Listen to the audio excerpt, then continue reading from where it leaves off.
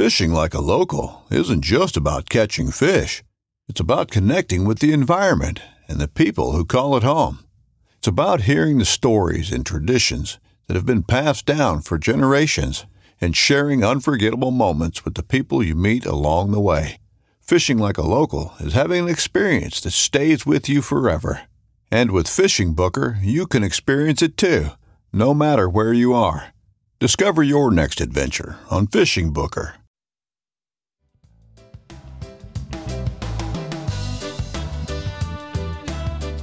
Yeah. This is the Kern River Fly Shop Podcast.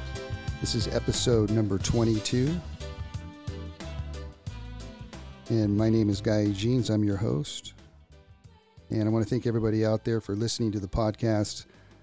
Frankly, from all over the world, really appreciate the support and all the questions and all that. It's been fantastic. Today, I have one of the 50 most influential fly fishers on the planet, and his name is Simon Gawesworth.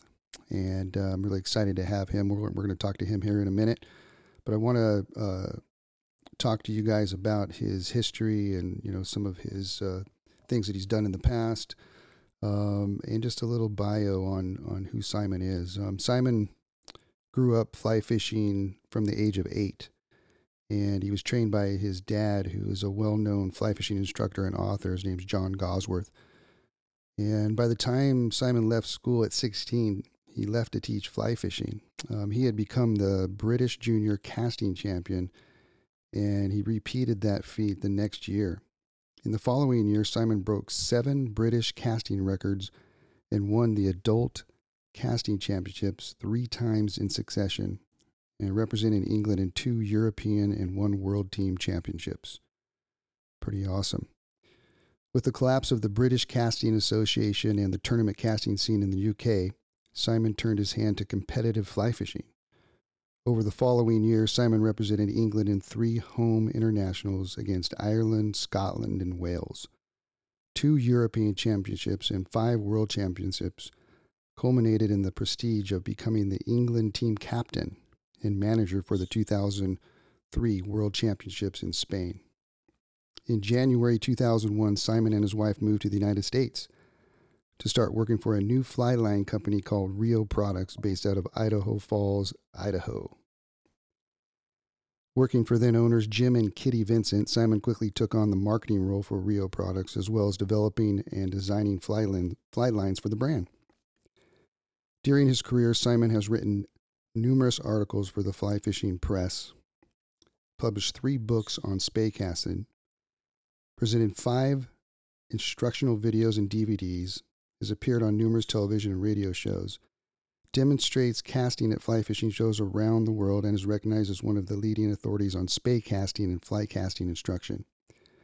In addition, Simon is the host of Rio's acclaimed How To Fly Fishing video series, as well as the main presenter in Rio's Fly Fishing Tips video series. His relaxed, easy-to-understand teaching and presentation manner is followed and loved by thousands of fly fishers around the world, and you guys will get a taste of that here in a second. He is a Federation of Fly Fishers International Master Casting Instructor, as well as a 2-handed casting instructor, and he's certified in both. He also holds the APGAI and STANIC diplomas for fly fishing instruction in the UK. In 2019, Simon was recognized by the Fly Fishers International with their Lifetime Achievement in Fly Casting Instruction Award. That's pretty amazing. Simon regularly gives club talks, shop presentations, casting demonstrations, and teaches fly casting classes around the U.S. Simon lives in Southwest Washington and works for Farbank Enterprises Products, which is basically Redington, Sage, and Rio. He is the education and engagement manager, conducting fly casting lessons, hosting trips around the world, which I want to talk to him about, and creating fly fishing educational content. So let's see if we can get Simon on the phone right now. All right, Simon, are you there? I'm here. Awesome. Okay, everything's working good. Welcome to the podcast. Well, I'm stoked to be on it. Thank you so much for asking me along. Yeah, thanks for doing it. I really appreciate it. It's been awesome trying to get this together and I'm glad it's finally happening. You know, one of the things that people say is that I work a lot, and then when I hear about you and I read your bio and everything, I'm very inspired. I don't feel like I'm doing enough. You, I've followed you for a long time, mate. I know how much work you put into it, how much you do. So you're endlessly busy. So I just like to. Thanks. Well, one of the things I wanted to ask you right off the bat doesn't have anything to do with fly fishing, you know, which we're going to talk about. Is you know, since you were born in the UK, one of the things I wanted to ask you was when you were younger, did you grow up listening to some of the English ska and reggae bands at all? Oh, absolutely. And reggae, you mean like Red Red Wine, UB40, and that kind of English reggae, and Of course, yeah. Madness and Specials and all those kind of ska? Absolutely. Yeah, Awesome. I knew it. I knew you did. Just I was huge in music. I was a DJ for a long time, so I had a big interest in music and followed every kind of Really? music. Is that right? And you did that over there? Yeah, yeah. Oh, I didn't know that. That's awesome. Many people do. In fact, I actually have never admitted it. So it's a special. It's an exclusive. Yeah, absolutely. You know what's funny is, you know, as growing up as a younger dude, you know, the English ska and reggae, you know, coming over from there came, you know, to the West Coast. You know, Ventura area was where I was from, and I was really heavily influenced by the ska and reggae scene. You know, I have a band called the Stoneflies, which is kind of ska and reggae based, but it was really cool, you know, listening to those bands over the years, and then later on in life, I got to play with some of those bands. It was really cool. And Seriously? yeah, you know, like Dave Wakeling and the English Beat and Steel Pulse and all, you know, a lot of the bands, and they were always so really nice. It was really fun. It was really fun. So well, there you go. Yeah, I wanted to ask you. Do you remember how we met? I know it was a show in Pasadena. Oh my gosh, you do remember? Awesome. Yeah, that's right, man. Your booth was right next to mine. Yeah, absolutely. That's I'm trying to think what year that was. I would put that at like 10 years, maybe 9 years. Yeah, at least, you know. And I thought you were pretty awesome back then. You know, we were sitting there chatting and stuff, and you gave some of my guys some swag, and you gave me some swag and stuff, some Rio stuff and everything. I thought that was pretty cool. But we also talked about beer, and I know you like to drink beer as well as I do. And one of my question was that I wanted to ask you was, what's your favorite beer that you like to drink? Well, are you talking about English beer that I miss, or beer that I can frequently get in America? Right. Well, either one. Well, you know, there's I'm a big fan of the bitters, as would be classed in the UK, or cask conditioned ales in particular. You know, not the gassy things that are cold and frosty, but the ones that are hand pumped up and room temperature, and just so easy to drink. You can just chug a pint without even knowing it's, you know, no coldness, no bubbles to react against. So I love most of those cask ales, those bitters. You know, good IPAs, really good IPAs. The brewing industry in the US has come along leaps and bounds since I moved here, because I remember the early days, and it was just awful, utter awful beers. Couldn't find, but you know, as I said, the IPAs now over here are pretty good. Some of them are very, very good indeed, and rapidly becoming a great favorite of mine. But I'll still always, if I could find a cask ale that is served at the right temperature and has a nice nutty bitterness to it, a brown color with not much foam and head because there's no gas. So Wadsworth 6X was an absolute favorite of mine in the UK. Black Sheep, another fantastic beer out of Yorkshire, just an amazing cask ale. So nice. Generally, that genre of beer would be my go-to if I could select any beer from around the world. Nice. You know, we in my little town in Kernville, we have a brewery called the Kern River Brewery, which has been getting all kinds of awards, you know, over the years and stuff. And they got I'm going to send you some of the beers. I was planning on doing that, and I'll get that beer sent off to you. But there's a beer called the Citra IPA, which is pretty famous and they've gotten awards for. Wow. And I'll send you some of those for sure, and some of the other ones, the award-winning beers, so you can try them. I was meaning to do that beforehand so we could talk about the beers and see what you thought. Well, I could have drunk one here with you as we talked. Exactly. So I don't have. I have an energy coffee, and I have a Red Bull, and I have a can of cider. Awesome, because you're busy. So you're currently the brand manager for Rio still, or what are you doing over there? It's changed. So there's been a fairly big change in the work place. So Rio, as you know, but I'm not sure how many people know, is a brand that is kind of owned by this house of brands called Farbank. They own Sage, and they have Reddington, they have Rio, they have Flywater Travel. So they bought Rio in 2005, a long, long time ago. And all that time, up from then until last year, I was indeed the brand manager at Rio, and that was my focus. It's now changed. I've moved into a role that is right up my street, I think.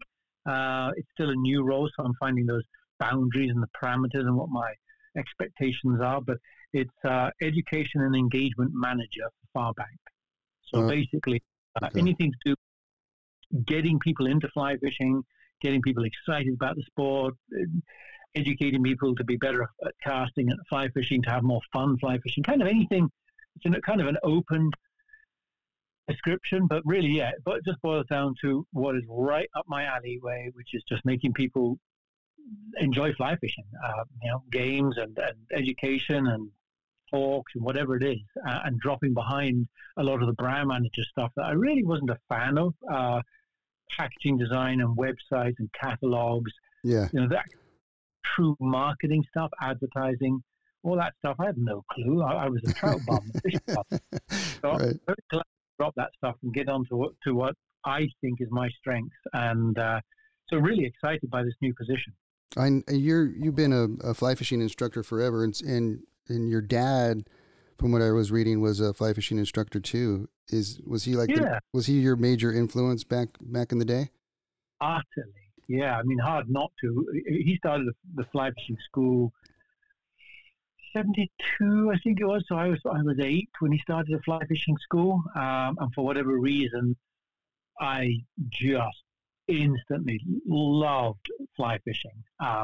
He didn't put any pressure on me. A lot of fathers want the son to follow in the footsteps and put a little bit too much pressure on, and the kids back off from that passion. But I just fell in love with fly fishing, and so it was a very, very natural course for me to stay in the fly fishing industry, and somehow. But also, I found my true passion was teaching. I absolutely love teaching and talking and seeing people progress, and so when he started to teach me how to teach fly fishing as well as how to fly fish, then I knew what my destiny was. I gave up.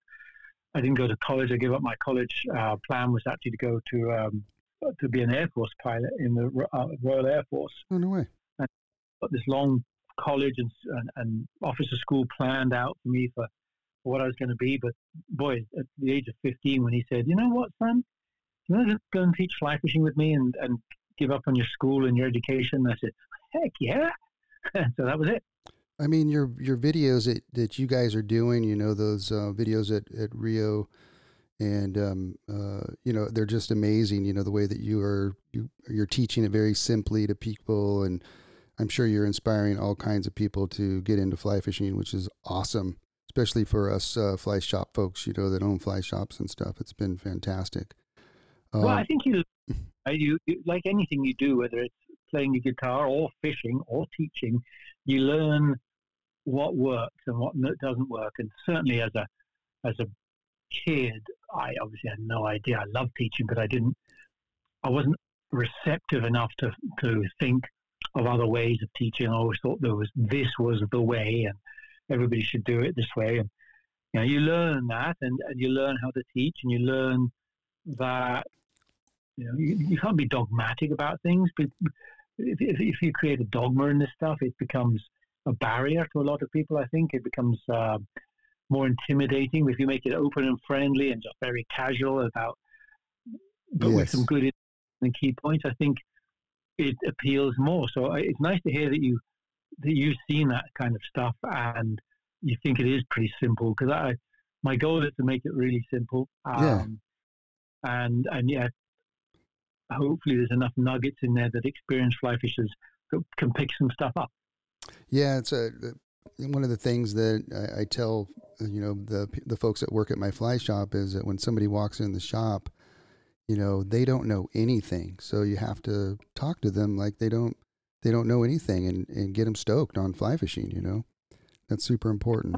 It's a real hard thing, You've got one big advantage, I guess, is that if people are walking into your fly shop, they have that seed of interest, so they want to learn about it. But again, it's still it's an intimidating place. To me, I think I wouldn't call it a barrier, but certainly a resistance is to get the non-fly fisher interested enough to go and seek out a fly shop and find out their local guides, the local fly shop. How do you get them from no interest in fly fishing into that shop? Because once they go to that shop, you're dead right. It's entirely down to you and your staff to make them feel comfortable, to make them feel not like an idiot. Because what do you mean you don't know what a fly is? Everyone knows. Right. Exactly. So that is the onus of a good fly shop worker is making it a very receptive environment. And the industry has been shockingly bad at that, making it an elite sport and a male-dominated sport that minorities and women and kids and just a lot of people just are intimidated to go in because it's been dominated too long. So kudos to you and your boys and staff and girls there that have that environment to make it so welcoming. We need a lot more shops like that. I agree. You've written 3 books on spey casting. I'm going to talk about spey casting, of course, here in a second. But one of the things I wanted to ask you was, do you have any plans to write any more books? And one of the things also is, I'm interested to know, is it difficult to write a book, especially on fly fishing or spey casting? I mean, what's it like?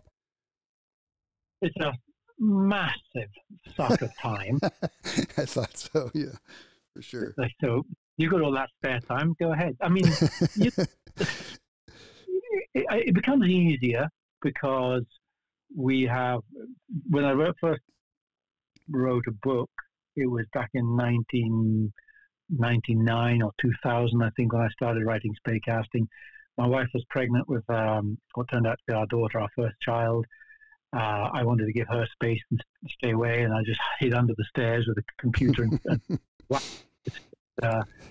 poured out my thoughts on spey casting onto some sheets of paper. Yeah. And so that was a good time. The second book I wrote, The Single-Handed Spey Casting, it was easy because I just wrote that on planes and in airports. Every time I traveled, I'd open up my laptop and bang away, again, just pouring out my concept, my ideas, what I've learned in casting. So I guess that part's easy, but it is unbelievable time suck. Writing is the easiest part, I found. I found because if you know your subject, it's very easy to. I've taught 50 years. I mean, I fly fish 50 years. I've taught for. God, I don't know. I've taught for since I was 15, so 35 years. So you kind of know what you want to say and how to say it.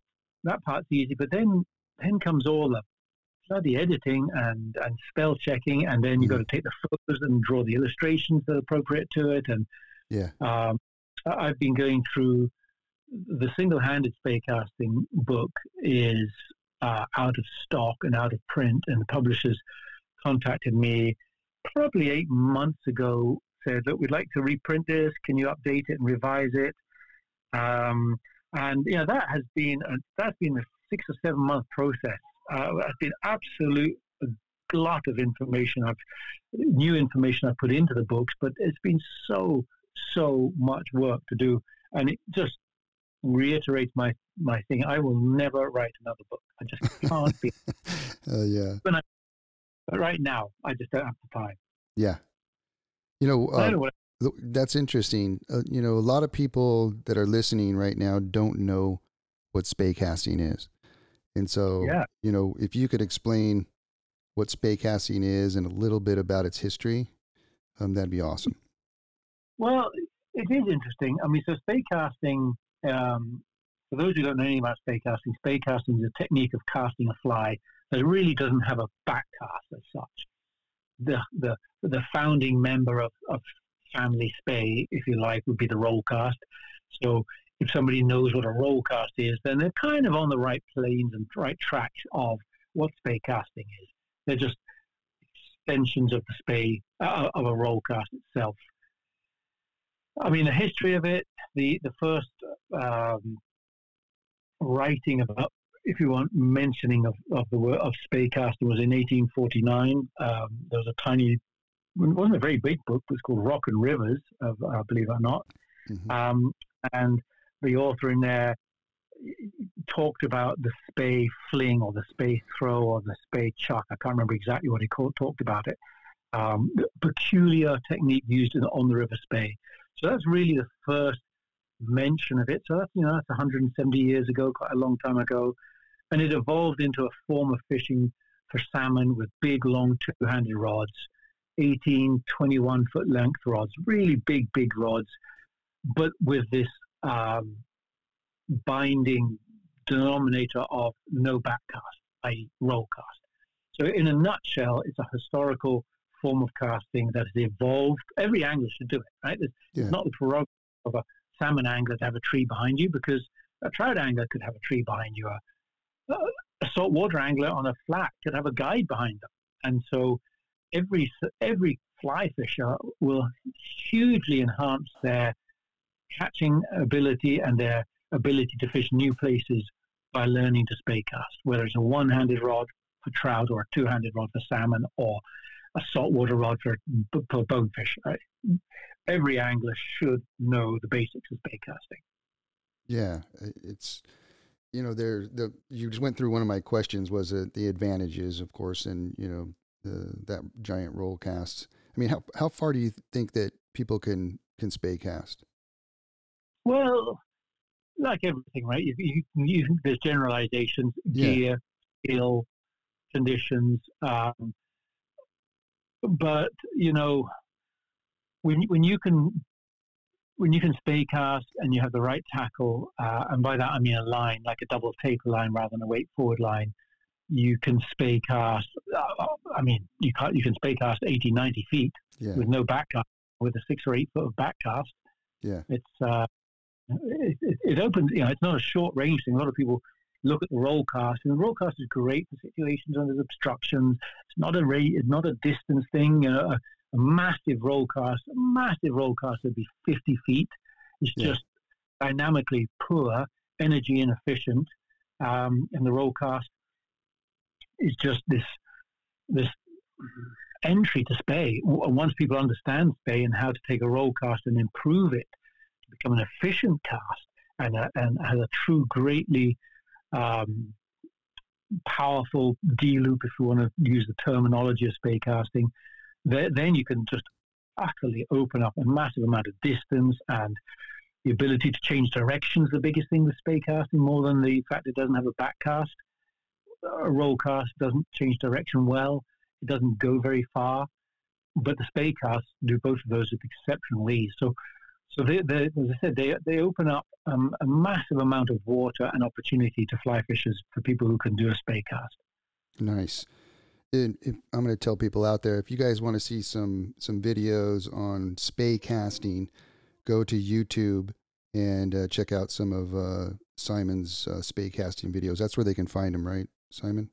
Yeah, they're all on the Rio products, the Rio YouTube channel. If you're particularly interested, there's two-handed spey casting and then there's single-handed spey casting. So the majority of people listening are probably single-handed users rather than two-handed users. And right there, I would start with the simple of look at how to make a roll cast. There's a video on there called how to make a good roll cast. I think it's something like that. And that touches on the basics of a good roll cast. Because if you don't have a good roll cast, your spey casting is not going to be good. So the first step would be master a roll cast and then go into the spey casting techniques. I was reading your casting champion, and had been since you were a young dude, and then you got into competitive fly fishing, and were England's team captain in 2003. What I wanted to ask you was, have you seen a big change in the techniques that some of the anglers are using in competition from then until now? Interesting the way you phrase that, because the first competition I fished, let's think, the first World Championships I fished was in Poland in '98. Mm-hmm. And I say that because this upcoming concert season will be all about the boots, and Tecovas is your stop for the best in Western style. Tecovas has seasonal and limited edition offerings this spring and summer, including men's and women's boots, apparel, hats, bags, and more. All Tecovas boots are made by hand in a time-honored tradition with timeless styles that are always on trend. And Tecovas has first wear comfort with little to no break-in period. It's hard to find this level of comfort paired with this level of style. Stop by your local Tecovas store, have a complimentary drink or two, that's WCB style, and shop new styles. The smell of fresh leather and friendly staff are at your service. Many stores even have leather custom branding to make your boots truly personalized. And with regular live music and events, there's no in-store experience like it. If you can't make it into a store, just visit tecovas.com. That's TECOVAS.com. They offer free shipping on all boots, as well as free returns and exchanges, and ship right to your door. Go to tecovas.com and find your new favorite pair of boots today. Another day is here, and you're ready for it. What to wear? Check. Breakfast, lunch, and dinner? Check. Planning for what's next and how to save for it? That's where Bank of America can help. For your financial to-dos, Bank of America has experts ready to help get you closer to your goals. Get started at one of our local financial centers or 24/7 in our mobile banking app. Find a location near you at bankofamerica.com/talktous. What would you like the power to do? Mobile banking requires downloading the app and is only available for select devices. Message and data rates may apply. Bank of America NA, member FDIC. When you need mealtime inspiration, it's worth shopping Kroger, where you'll find over 30,000 mouth-watering choices that excite your inner foodie. And no matter what tasty choice you make, you'll enjoy our everyday low prices, plus extra ways to save, like digital coupons worth over $600 each week. You can also save up to $1 off per gallon at the pump with fuel points. More savings and more inspiring flavors make shopping Kroger worth it every time. Kroger, fresh for everyone. Fuel restrictions apply. What is considered a new-ish technique is check nymphing, Euro nymphing, that kind of stuff. It is all the rage. And a lot of people would say, oh, yeah, this is a new technique. Yeah. But I was shown that, me and the whole team were shown that by our Polish guide in '98 in Poland. Yeah.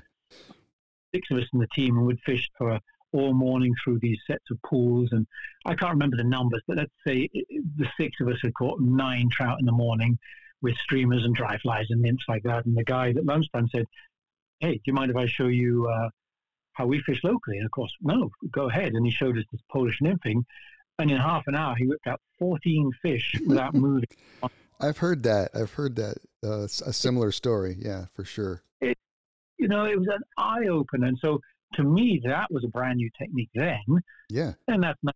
So if you took the timeline from my competition fishing to now, right, that was you, because I've always known about this Euro nymphing and check nymphing, nymphing, Spanish, French dry fly, all those stuff I've learned through my years of angling. And I think that's one of the things I really, really enjoy. One of the reasons I really got into the competition fly fishing is that it would take you around the world to locations like Poland and learn these techniques, which as an instructor, I then now have a knowledge. I was an author as well. I wrote plenty of articles in the UK and fishing magazines. And so you need that food, those new things to talk about when you write articles or when you teach, to give yourself a bit of an edge.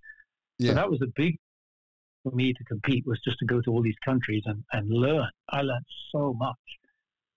Back then, who were the dominant teams? Oh, it was still France, Poland, Czech Republic. Those were the 3 big. Maybe not France in the very early days. Yeah, maybe France in the early days. Yeah, probably France. Spain, not so much then. UK pretty rubbish. US very, very poor. Yeah. Just because there was no selective process in those days, right? The UK team, we did have, well, I say UK, there's an English team, a Scottish team, an Irish team, a Welsh team. Yeah. We had some processes where you would compete, 7 or 8 competitions a year, and you'd get points for your placings, and the best anglers in all of those competitions would become your team for the next European Championship. Well, first for the home international against England, Scotland, and Wales. And then once you've represented the home countries twice, you could fish a European, provided you qualified. Once you fished a European and provided you qualified, you're eligible for the world team. So there's kind of a selection process. And in the early days, the US didn't have that. It was a wealthy old guy from Boston who loved fly fishing, and he just invited people along. And, it was no wonder that there was no chance of the US doing any good in the competition fishing. Right. That has changed immensely. Now there's a selection process. Now the team is, the US team does very, very well at competitions. They're up there with all of the teams, always potentially on the podium. Yeah, absolutely. So the last few years, have you seen how have you seen the fly fishing industry? Are you seeing it get bigger, get more people into the sport? Just from your knowledge, being with the different brands that you're with, are you seeing an increase? Are you seeing? Yeah, I am. An increase. It's interesting because an increase and a diversification, I would call it, because again, when I moved to the US in 2001 permanently, we actually moved in '99, but got our work visa refused, so I moved back to the UK for a few months. So I moved out here in January 2001 full time, and really there was trout fishing, and there were steelhead, of course, and so I used my salmon fishing, spey casting techniques and skills for steelhead. And there was really not much else talked about there. There was obviously saltwater fishing, but I had no access to that in Idaho to the flats. But, since then, things have evolved, right? The GT fishing has evolved since those early days. That's become a great fishery, whether you go over to Seychelles or Christmas Island. The jungle fishings of Bolivia and Argentina and Brazil, those are new fisheries. So people have diversified out as well as more anglers. Yes, I do think there's been more anglers. The tackle sales show that there's more, and we sell more lines every single year. There seems to be more people tuning into your videos and watching your videos every time I turn on and look at the numbers. My general feel is, yes, there's more numbers, more people getting into it. Of course, since the pandemic, which obviously for most of the industry has been, as crazy as it sounds, a kind of a blessing, is that there's an awful lot of people gone out into the country and gone fishing and started buying fishing equipment. And in the last 2 years, the numbers of fly fishers have expanded immensely. Yes, absolutely. But even before that, I would say it was a trickle growth. Social media has done an awful lot to change that. It's been great. It's now when you go onto Facebook and Instagram, there's audiences looking and engaging in fishing. Would never have done it in the 1990s, 2000s. Young people, females, just people in inner cities who could never go out fishing. Now people can learn about fishing through social media. That's been, I think, been a tremendous asset.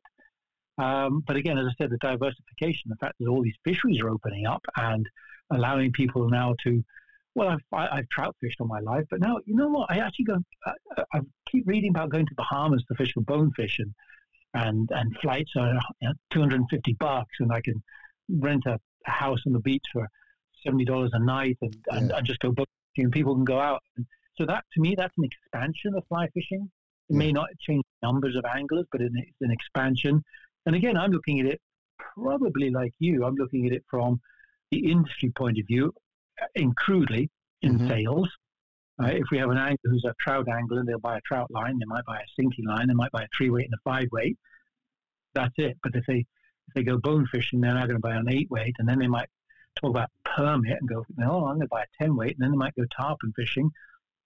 So same angler, but it's expanding the industry, which the industry needs, right? The industry is such an important role player in just fishery access, habitat, native fish. The industry voice is important, so it's essential the industry has a good number of people engaged in it, but also some financial power to help out where it's possible. In my area, I'm seeing a huge increase in women getting into fly fishing. Are you seeing that as well? It's funny. It depends where you go. Yes, okay. Generally, absolutely, yes. I would say so. But the reason I say that is, there's the show we met, the Pasadena Fly Fishing Show. I only did it that 1 year, but as you know, there's the Pleasanton one, which used to be I can't remember what that was called before. It was Pleasanton. But anyway, there's a bunch of fly fishing shows, and in my job at Rio and pre-pandemic, I would go to most of these fly fishing shows. We go to the one near Boston called the Marlboro Show, and you go to the New Jersey Show, and you go to the Atlanta Show, and the Seattle Show, and the Pleasanton, California Show, the Pennsylvania Show, the Denver Show. So you go to these shows, and you kind of get a feel for the base of anglers there. And without doubt, you'd go to the Denver Show in Colorado, and you would have at least 25% of the attendees were women. Very passionate about it, hardcore anglers, loving the sport. You go to New Jersey or Boston, and that number would shrink to 0.25%. It's a very male-dominated sport out there for whatever reason, and a much older generation. Yeah, the Somerset Show would be your 60s and 70-year-old guy, would be your 90% demographic that's attending the shows, and in Denver it would be this 25-75 female-male divide, but the age would be 20s to 40s. Very, very different demographic than in the East Coast. Are you teaching a lot now? Are you still traveling and teaching and doing all those different shows? Are you doing all that? Yeah, that's kind of part of my new role. So it's as I said, it's kind of this new role. So I'm still working out what I should be doing and what I'm allowed to do. But basically, yeah, I just came back from the Denver show. I was at the Denver show 2 weeks ago. Okay. That's the first show in a couple of years, mostly because of the pandemic. Right? We didn't want to do the show.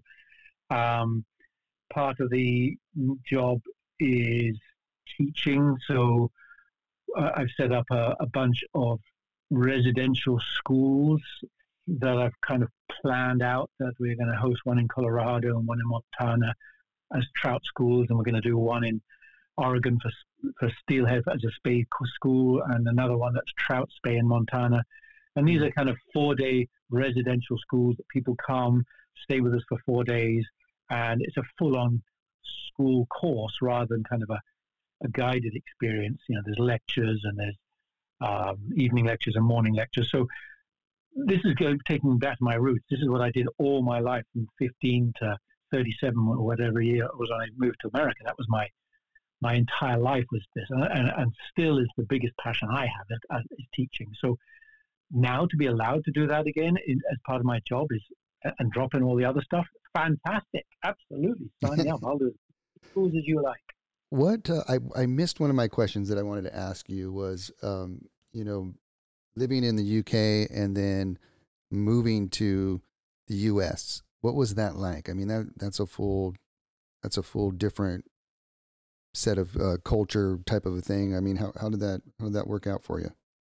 Yeah, well, the simple answer to that is I moved to the US on a 3-year contract. Very keen to do 3 years in America. Just got married. Let's move to America for a couple of years. Signed this contract with Rio for 3 years with every intention to go back to my fishing school in England. Okay. Never did. So it's been very good to me. I've loved it. The biggest difference, which doesn't amaze me in any capacity at all, but still seems to amaze a lot of people, in the UK, almost all fishing is privately owned. Right. And so the actual hard part. Right. You can buy day tickets. There's people who own a piece of river who will advertise in the local paper, fishing tickets available, £10 a day, come to the Dog and Pony pub and buy a ticket. Yeah. So you can get there, but you have to pay for it. There's very, very little free fishing. You can fish for free in the sea, but in freshwater, it's very little free fishing. So one of the biggest eye-openers, obviously, for me, because I just hadn't experienced anything but that wherever I fished in Europe, was that you mean I can just go and fish that lake or that piece of river? I don't have to buy a license or pay anybody for it. I mean, you got to buy a license, but pay anybody for the access, right? So the fact that there's just so much fishing available, I think Americans take that for granted, and they don't really understand how different that is in Europe and UK in particular. And it is not something to be taken for granted at all. That is a massive blessing for anybody to have the amount of free access and free fishing you guys have over here. It's incredulous. It is. It's amazing, isn't it? So cool. It really is. So do you? I mean, it's good sides because there's no doubt that at hex time, for example, when the hexes are hatching out on my local lake, or in prime steelhead time, or in Henry's Fork, when I lived in Idaho, and the opener of Henry's Fork, you would turn up, as would 300 other people. Yeah. And I really missed the private fishing I had in the UK because as part of the school my dad had, and then I took over from him when he retired, we had to have fishing. Right? You can't have a fishing school without fishing. So we rented about 15 miles of rivers in our local area. And so when they weren't being used by guests, I could just go and fish. Oh. And I'm the other, so I had the access. I was fortunate because that was my life, my livelihood. So I do sometimes regret the fact that, oh my God, I'm the 93rd person down the steelhead run today, or this brown trout has been 600 other anglers in the last week. I like the privilege I had. So it's kind of, yin and yang. It's good both ways. Do you have a favorite river in the U.S. that you like to fish? No, I don't, because it's like when people ask me what's your favorite species or what's your favorite destination. Yeah. I love the sport of fly fishing. I'm with you on that. Absolutely. It doesn't matter, does it? No, it doesn't matter. It really doesn't matter. I mean, I love my local river here, the Lewis. Yeah. I love Henry's Fork. I love the South Fork of the Canyon. I love all the rivers I fished in Montana. Wherever I fish, I just adore the fact that the waters are clean enough and healthy enough to sustain a trout population, assuming we're talking about trout or steelhead or salmon. And that's what I like about it, is the fact it gets me out to these beautiful areas that are away from concrete and petroleum. Exactly. I hear you're hosting trips now. I think I read that somewhere or saw it on Instagram. You're hosting trips to different places. Are you hosting any coming up anywhere? Yeah. Again, another part of this new role. Again, the engagement part, right? It's it'll be interesting to see. We had one scheduled to go down to Tierra del Fuego in January. That was a fiasco because the lodge we were heading to all the guests tested positive for COVID. And I got the phone call as I was about to board the plane to Buenos Aires. Uh-huh. So I flew to BA and hung around there for a bit and then flew home. So that trip didn't happen. And then I go to Belize in a couple of weeks' time. I'm hosting a trip to Belize, taking 5 guys out there to just,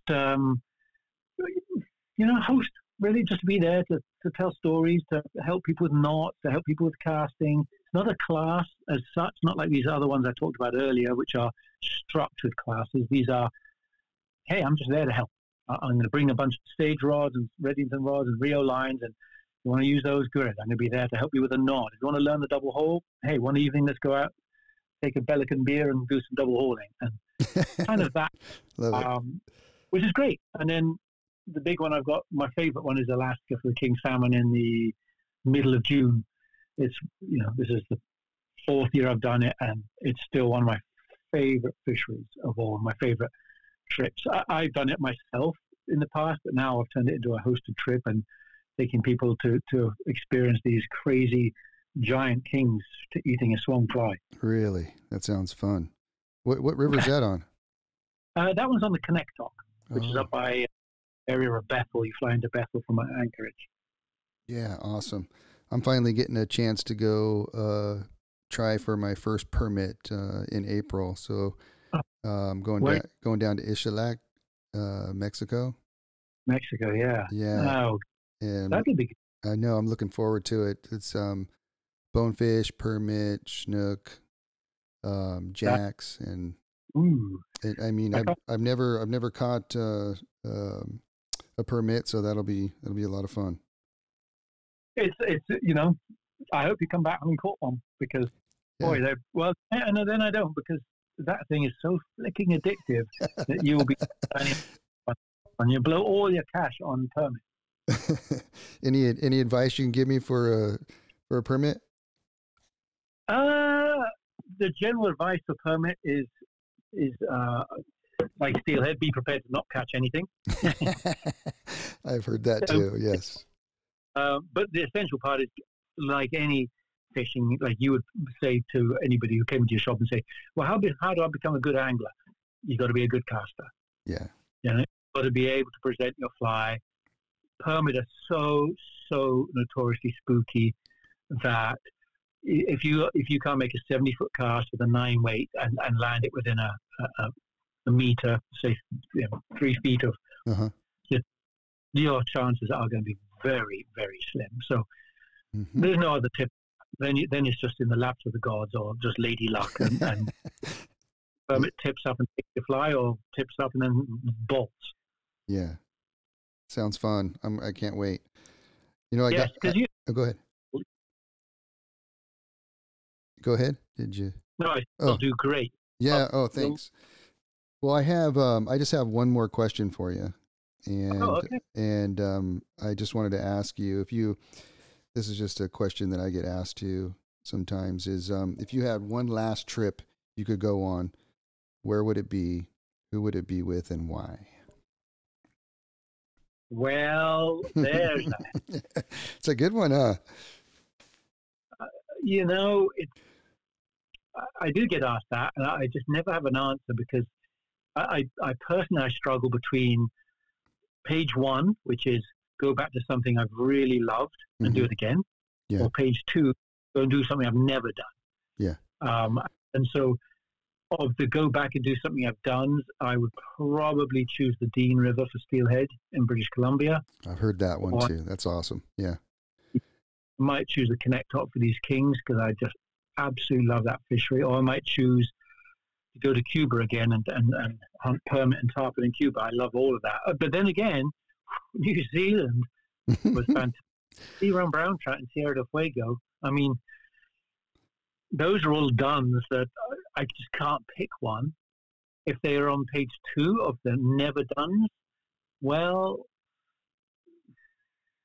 I'd be torn again. I mean, I'd be torn between the jungles and doing the Dorado and peacock bass in the Amazon jungle, or going to the Seychelles and targeting the GTs.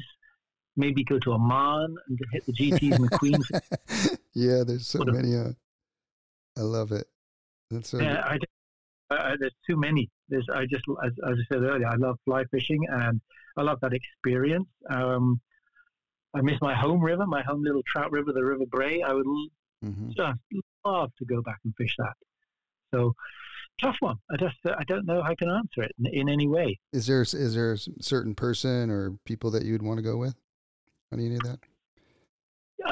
Number one would be my son. Nice. He comes with Neck Talk. I love fishing with him. He's not a keen fly fisher in any capacity. He loves our annual trip to the Connect Talk to fish for kings, and that's all he does. But it's just a wonderful experience. So I feel very privileged that he wants to do that. I mean, he would be. I would love it if my wife or my daughter came, but they don't have any interest in fishing. Other than that, well, yeah, of course, who wouldn't want to fish with all the great legends that are around and the great casters that are around? I mean, there's a lot of name. I did a lot of casting with Mel Krieger in his day. I would love to have fished with him. He was such a great person to be around, and great company, such one of the most incredible instructors I've ever met, with just a humility that was fantastic and an easy way of teaching. I'd love to have fished with him. Again, sorry. That's okay. Yeah, that sounds great. Yeah, what a great guy. I learned from Mel as well, and what a great guy. My gosh. Yeah. Oh, so what if I flip that around? Do you have somebody you would say, yes, I would like to fish with? You. Well, absolutely. Love to go fishing with you sometime. We'll have to make that happen for sure. You know, I have long heard about the golden trout, which I've never caught. Oh, that is something that is definitely in my top 10 of species lists and destinations in anywhere in the world that I've not fished for. So the best way to make that happen is I just need to come down and see you and go off and fish your local waters. Absolutely. You got a place to crash. It's right here where we're at. You know, we have 3 native species here: the Kern River rainbow and the golden trout, and another one called the little Kern golden trout in our area. And all those are amazing places to go. They're just beautiful streams, and of course the Kern River is beautiful, and it would be fun to show you around for sure. Oh well, I would love that. That sounds like a good time of year. Let's if you can come up in July or any time. Just the runoff is usually in May, so that would be a tough time to do the Kern, but the golden trout, of course, May, June, July, August, September, all that stuff is all good during that time for sure. Oh, well, that's good to know because July and August is usually a couple of dog months for most of the places I fish. Way too hot in Washington. I mean, it's not dog in Idaho. You get the P&D hatches and the hopper hatches later on in the summer, so they're good. It's just brutal, 100 degrees. That heat, my English skin can't take that.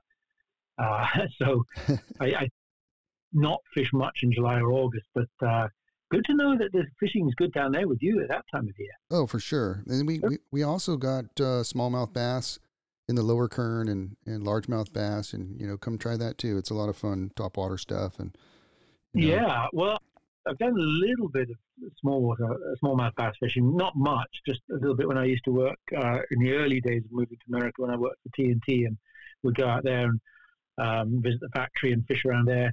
But I've never fished a largemouth, and that's another thing on my list that I really, really must do one day. The golden trout's all small rod stuff. 1, 2, maybe 3 weight stuff. Super fun. All dry fly stuff. Oh. It's like my home river in England was a 6'6" 3 weight rod for a trout that would be 10 inches. Yeah, exactly. That's about the same here for sure on those little streams. Well, Simon, what a pleasure, my friend. And it's been a pleasure talking to you. And I want to say one thing is, I want to thank you for all that you've done for the fly fishing world, man. I mean, there's so many people that have learned from you and have gotten to experience your knowledge and that sort of thing. So thank you, not only from me, from everybody, I'm sure. Oh, that's unbelievably nice of you to say. I just open my mouth and spout out stuff.